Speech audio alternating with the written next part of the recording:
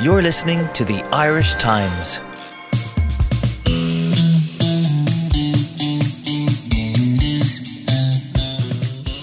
Champions League, no.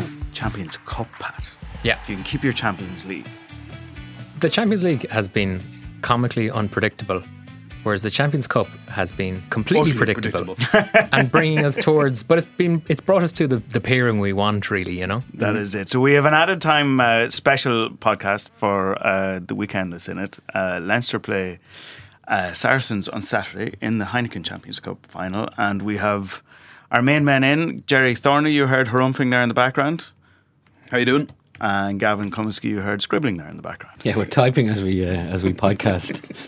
This is what journalism is all about. Pat is correct, of course. There's no brooking, no argument here. Best two teams in Europe, best two teams in the competition, face off. Best two teams in the Northern Hemisphere for the last decade, maybe. Yeah. You know what I mean? There's never been a final. The wonder is they've never met before. I suspect it mightn't be the last time. They're so far and away the dominant forces. If you go through the last decade and the amount of trophies they've harvested, they're both invariably in the running on both fronts, in the knockout stages, in both domestically and in Europe.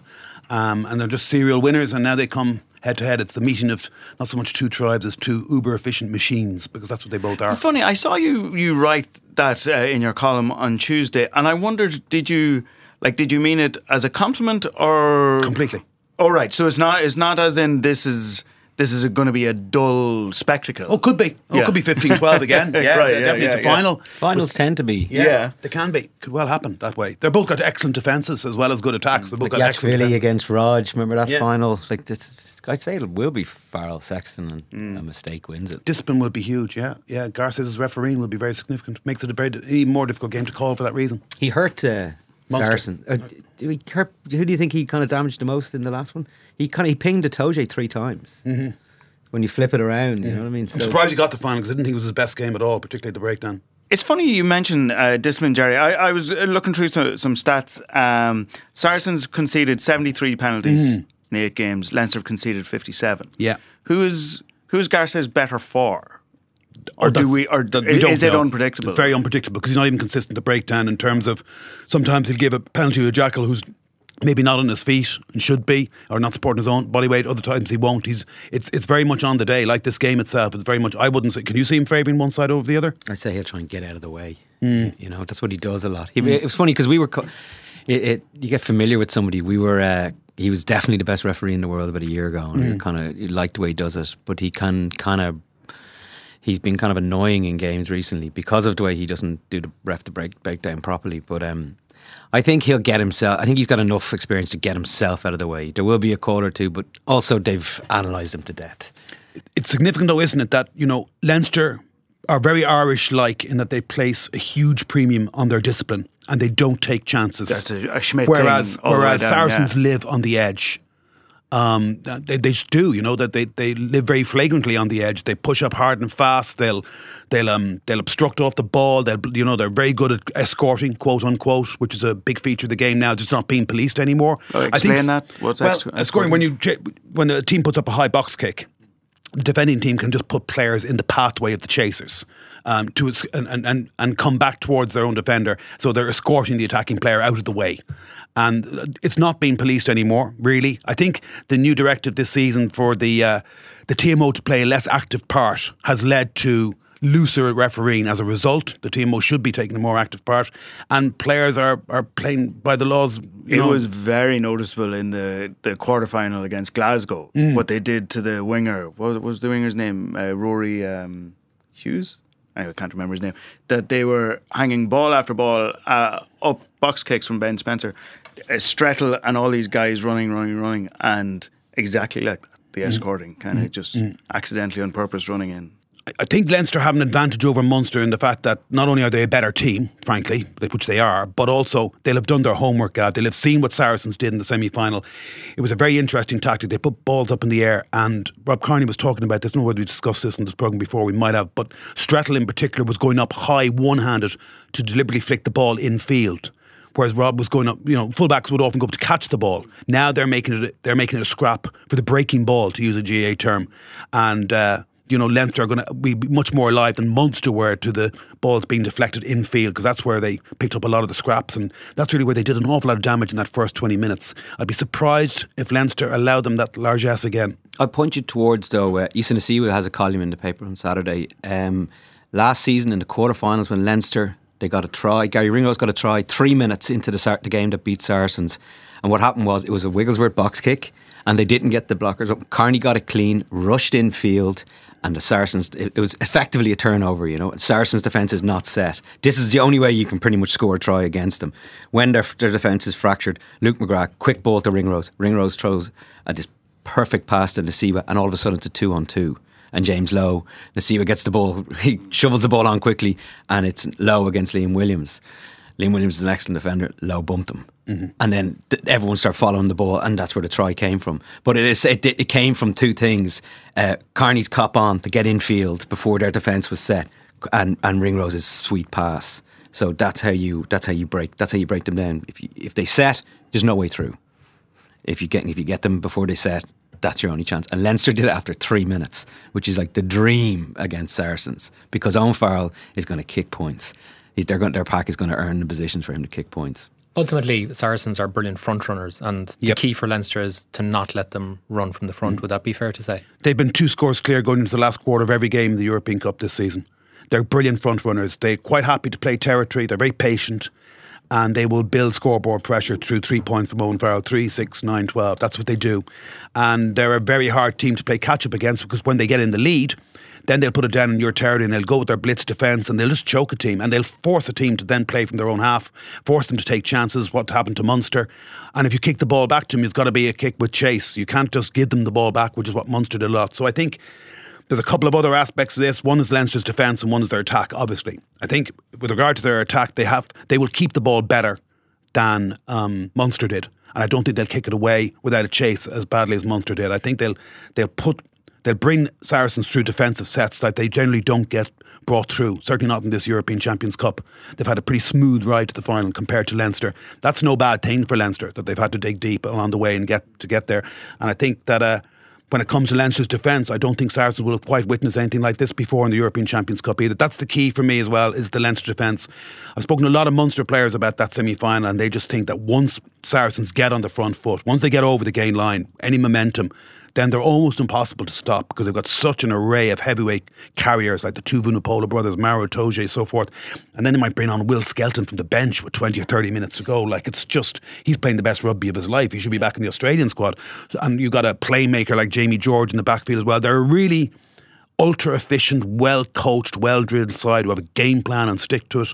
Put it this way, if Leinster win this would be the most hard-earned fifth star when it came to a final. This is the toughest opponents they faced in the final. I interviewed George Cruz for the weekend as well, and he just he charts the evolution of this Saracens team. It's fascinating. It's 10 years ago when he was a kid in the academy. Brendan Venter came in. It was called Black Monday, where he told 18 players, you're done. We're either ripping up your contract, we're either paying you, or you're gone. And now, back then, they were a team that bought in the superstar to save them, and that he just came in and he goes, no, we must stop this. If the money option is not working, we must build from the bottom.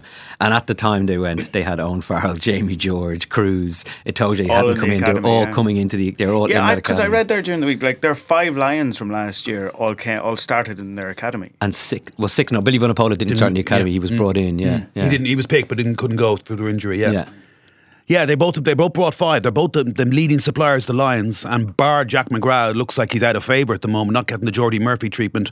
9 of them at least will be going head to head again at the weekend. Don King could have no problem selling the 15 matchups here. There's some amazing matchups when you think of the 2 Lions props, Tyke Furlong and Mako Vunipola against each other.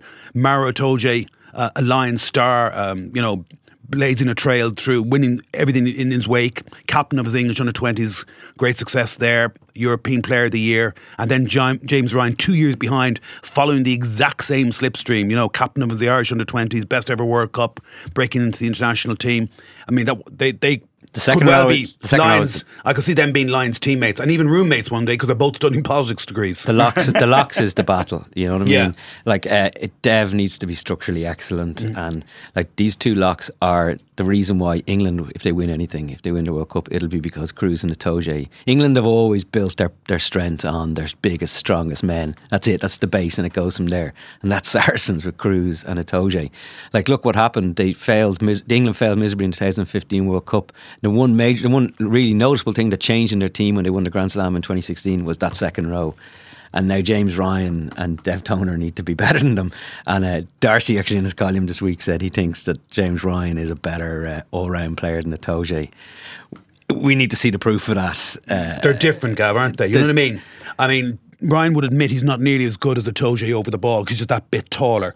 And you won't see Ryan in the wider channels where you'll see Itoje because he's such a wonderful athlete, scoring tries like out in the wing or outside centre kind of position because he's just such a brilliant athletic. They're slightly different players, but they're brilliant. And then, of course, you've got the several other matchups. I think Jack Conan versus Billy Vunipolos, huge matchup. Just Jack for Conan's, yardage, you mean? Just for who gets the most yards? Yeah. Yeah. The key to this is that Leinster, I nearly said Ireland, because I'm thinking of how Ireland have stopped Billy Vunipola last year in the past. When they came looking for the Grand Slam, do you remember, in the Aviva Stadium? And Ireland pretty much stopped Billy Vunipola and started. What I mean about their line speed is going to have to be much sharper than Munster's going to have to really push up into Saracens' faces and maybe tackle Vunipola low, not try and go too high on him, get him around the ankles, bring him down. Both teams are brilliant at denying the key elements of the other team from doing well. My example would be how Itoje denied Tadhg Beirne having any impact on the breakdown in the semi-final. My other example would be how Leinster denied Tadhg Beirne having an impact in the semi-final last year. You know what I mean? They target people. So that's what has to happen. The thing is, there's been all through the week, people have been going, you've got your Sexton, Farrell, Ryan, Itoje, Furlong, Mako Vunipola and all that. Conan, Billy Vunipola looks to the untrained eye like that's the one spot where there's big advantage Saracens. No, well, Conan's form, Mal, has been best season of his life. Is genuinely going to be challenging CJ Stander for the number 8 jersey. Definitely. If this keeps going the way he's going, like if he's more dynamic than CJ as a carry. He mightn't get quite the same volume of work done, but I tell you what, his numbers are getting right up in that kind of sphere as well. His tackle count's really gone up in the last couple of years. You can see that's something that Joe Schmidt demanded of him, and his tackle execution is very good as well. But he's that little bit more likely than CJ to come up with a big play that will decide a game. Think of the quarter-final against Ulster when the short's hanging down off him, that explosive burst through and the offload to Adam Byrne for the try. Like Jack Conan, it's hard not to believe that whichever of the two number 8s has the bigger yardage, that team won't win the game. You know what I mean? Yeah, like so if Leinster win the match, Jack Conan has had a game of his life and is probably, we'll be genuinely talking about him being an Ireland starter, and also Luke McGrath. I think, you know what I mean? Because of the way you said it, Leinster are going to have the ball more. Luke McGrath is going to the World Cup if Leinster win, because he will have had such an impact on this game, I feel. And the other factor, and the reason why you're probably going to ask me for a prediction, I think predictions are just ridiculous because it's too evenly matched. But if anyone's going to make the difference, I think the players who cancel each other out. I think the coaching of Stuart Lancaster, because he capped so many of these Saracens players, because he knows them so intimately. Yeah, it's an advantage. It's a huge advantage. It is, it is. But the other matchup, obviously, the other key one, which is going to be fascinating, because they're both short-fused, they're both fiery, competitive players, they're both playmakers, they're both goal kickers. We don't even have to mention their names, because they're just, and apparently the Lions tour, they became the best of buddies. Yeah, very tight. Very tight. You can see a genuine warmth between them. Oh my God, did you see the hatred though in Twickenham last year? Yeah. Christ and it'll be almighty. like that again. It was vicious. And it'll be like that again. The two of them though, their form has been up and down this season, hasn't it? Has been a little bit, yeah. Who do we go to first? Johnny, yeah. I don't know if Johnny's form has been quite as bad as people make it out to be. Everybody just dismisses his Six Nations as being just ranked bad all the way through. I wouldn't go that far. He had niggles. I thought he was excellent against France. I just think he had a particularly bad game in Wales. Just the day itself, everything about it.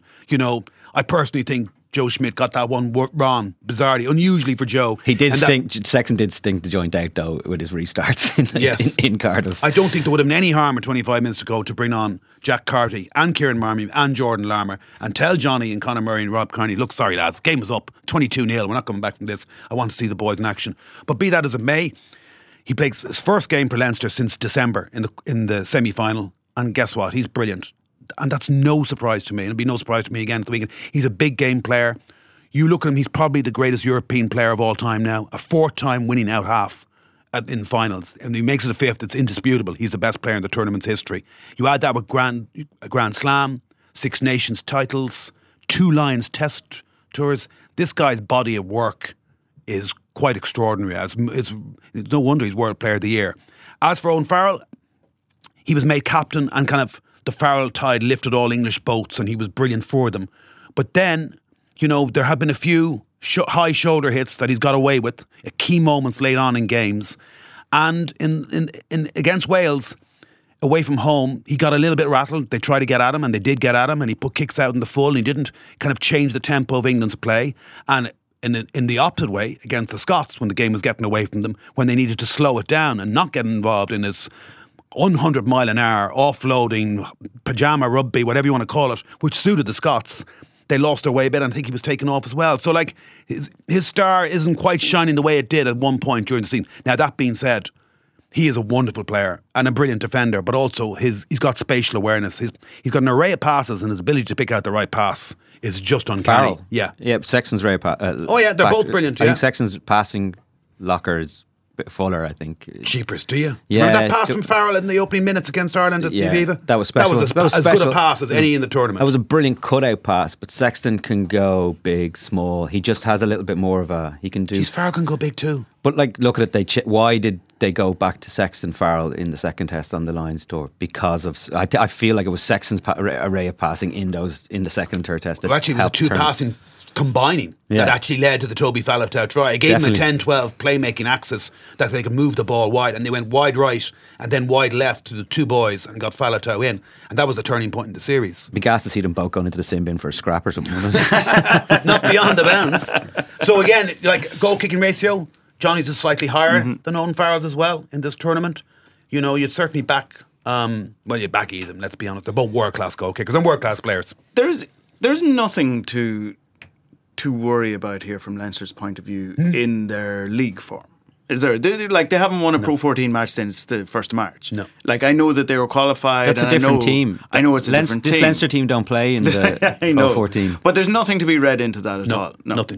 Nothing. End of discussion. There goes that question. Yeah. Another one. Nothing. You know what? It would have been relevant if they hadn't qualified for the semis. Been like last August or something like that. Yes. You know what I mean? They'd locked it in, so it was all about just picking and choosing who needs to play, who needs to do whatever. You know, like nor would it be any problem that they haven't played in a couple of weeks because their Tuesdays are apparently every bit as tough as any match they play. And from what I heard, last Tuesday was typical, more of the same. 45 minutes of absolutely rapid fire training. They did the same before the Toulouse game. Made it very loose and fancy free to emulate how the Toulouse are going to be. They'll be well prepared. They know what's coming at them. Then again, I figure Saracens will probably be well prepared too. If they win, do you know what the English and French will start to complain about? They'll start to complain about, you're allowed to use 60 players. There has to be a limit on the amount of players. This has to stop. This is not a club. This is a branch of the IRFU. You know, that's the. Do you see Saracens rested their frontline, their first choice 15, most probably last weekend. Absolutely thrashed Exeter out the gate with around 30% possession and even less territory, and a bunch of kids out of their academy. They're getting almost Leinster-like. Yeah, they bought a school. they bought Barnet to start, because they have to. Owen Slot wrote a good piece in the Times about it. How it's almost kind of the way Newcastle tried to mirror the Barcelona model back in Newcastle Rugby 20 years ago. They're doing it now. They bought a netball team there recently. Their women's team, they invested loads into it. It's all across the St Albans City area. They literally bought a secondary school. Also, there'll be no bother to them. Still no fan base though. Well, I was just about to say that, Gavin. It won't bother them in the slightest because they're just so used to it. Everywhere they go, they're comfortably outnumbered.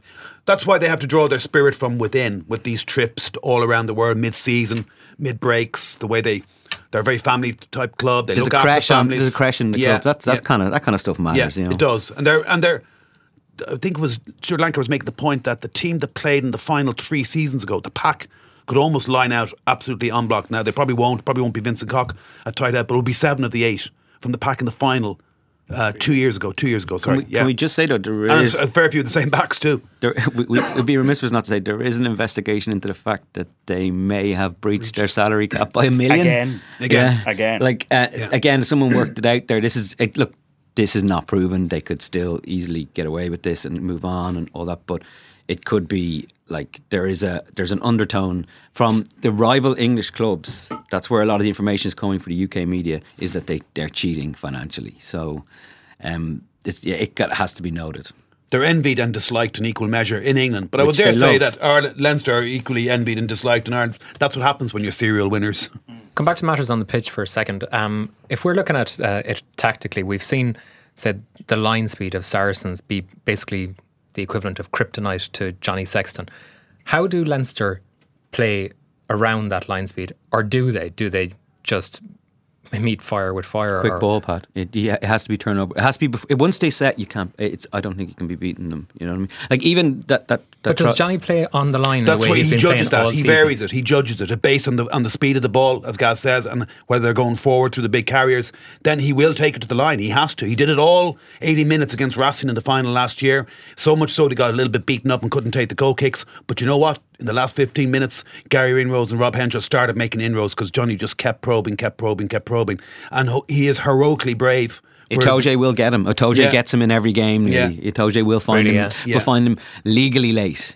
He's done, Legally late. He will. Itoje's brilliant at it. He'll leave that shoulder in and he'll hurt him. It's a good album title. Like Issa Nasiba again had to speak to the referee in last season's game. He goes, okay, we're 10 minutes into a match here and it's 4 times. Our out half has been hit late. What are you going to do about it? You know, it's a big feature of the game again this weekend. It's going to happen. He and knows do Leinster do the same? Do Leinster target Farrell in the same way? Of course they'll try and get after him. Of course they will. We've seen Wales do it. Farrell's success. bigger. Farrell can take a hit better. Just he's Andy Farrell's son. Like trust me, he can take a few belts. Like Leinster aren't going to drift. They're not going to employ a drift defence on this one. They're going to go straight up into their faces. They're going to try and bring Billy Vunipola, Maka Vunipola and Itoje down low and early. And by that means, then they can get at Farrell. So there's going to be a lot of attrition, you'd imagine, in the early, say, 20 minutes of this. This is going to be full-on trench warfare. It's going to be a few players won't be playing much more rugby for a while after this. Put it this way, no way will both sides be putting out the same 15 a week later. No, it's a good chance that you win this and it derails your chance of winning the other competition. Who has an advantage coming in off the bench? Whoa, they have extraordinary power coming Looks off the bench. Looks like Fardy's going to start. So Ruddock, but Ruddock back on the bench, that's great. At least they've got Ruddock on the bench. It's an improvement. It's tough for Rhys Ruddock because he captained the side in the last 2 pool wins, captained the side in the quarter final, was ill the day before the semi-final, would have played otherwise. But Scott Vardy came in, scored 2 tries. And whenever he's there, Gav, I'm told that he just makes all the difference, not only to their attacking lineup, but their defensive lineup maul as well. You can throw a blanket over them. It's just, see the lineup maul try they got against Toulouse when they just kept going. And that's because, a lot of that is because Fardy's in there. And he's a little bit more proficient and a specialist as a line-out operator as well, which will be useful coming into this game. Chalk Burger comes in for them, but it's not the same Chalk Burger that we saw years ago. So he's in his last month. Does Skelton start? Does he could start, but he's been coming off the bench in a lot of their big games this season, which is extraordinary. Yeah, that would make a slight difference. I don't know if we're going to see it, but Jack McGrath coming off the bench would have been nice. But they haven't done that. They've been going without Byrne, who's a good player. But so we'll see. I don't know if the bench will. Do you know what? I actually think it's going to be a close game, but I think the dam will have broken somewhere by 60-70. I think it'll be a 2-score. It'll be an unbelievably tight game, but be sorted out with 10 minutes to go. Something will happen. Something will give somewhere. And again, that's why I come back to coaching. It'll be done in the 3rd quarter that the team will be figured out. I'm totally guessing, but do you know what I mean? And like, find me an expert who can tell you exactly what's going to happen. It would be no surprise if the winning team is only a score ahead on the 80th minute and they're defending their line either, though, would it? Yeah, it's very, very possible. Yeah, I won't ask either of you to guess. We're going to go into a summer here where we're going to be guessing about hurling matches and football. Well, maybe not so much the football matches. Definitely the hurling, though. Yeah, but in hurling, so what's the point? We wouldn't hold it against you if you guessed wrong. Listen, thanks, lads, and we will talk to you next Monday. No? Well, if you want to predict, go for it, Gav. As I said, I just think the Leinster coaching ticket will slightly figure it out by a score or 2. They'll just pull it away. They'll pull away at about 70 minutes. I'm biased, I'm not going to lie. I want Leinster to win. I don't particularly like Saracens. I know a lot of the Leinster players and coaches and supporters. It would be great to see Johnny, and I'd love to see Sean O'Brien right off in the sunset. He's missed out on so many big days through injuries. It would be a great way to finish his European career with Leinster. So I'm biased, but I do think, for the reasons I outlined in terms of their defensive game and their attacking game, I think they will take Saracens to places they're not generally taken, and while it might be a nail biter, and there are a lot of caveats in there in terms of injuries and the refereeing performance, I do take Leinster to win. Yep. Awesome. We'll talk to you Monday to see how right you were. Yep. Thank you very much, boys. Thank you, Cheers. Pat. Thanks, Mal. Thanks, Declan. And we will talk to everybody on Monday. Cheers.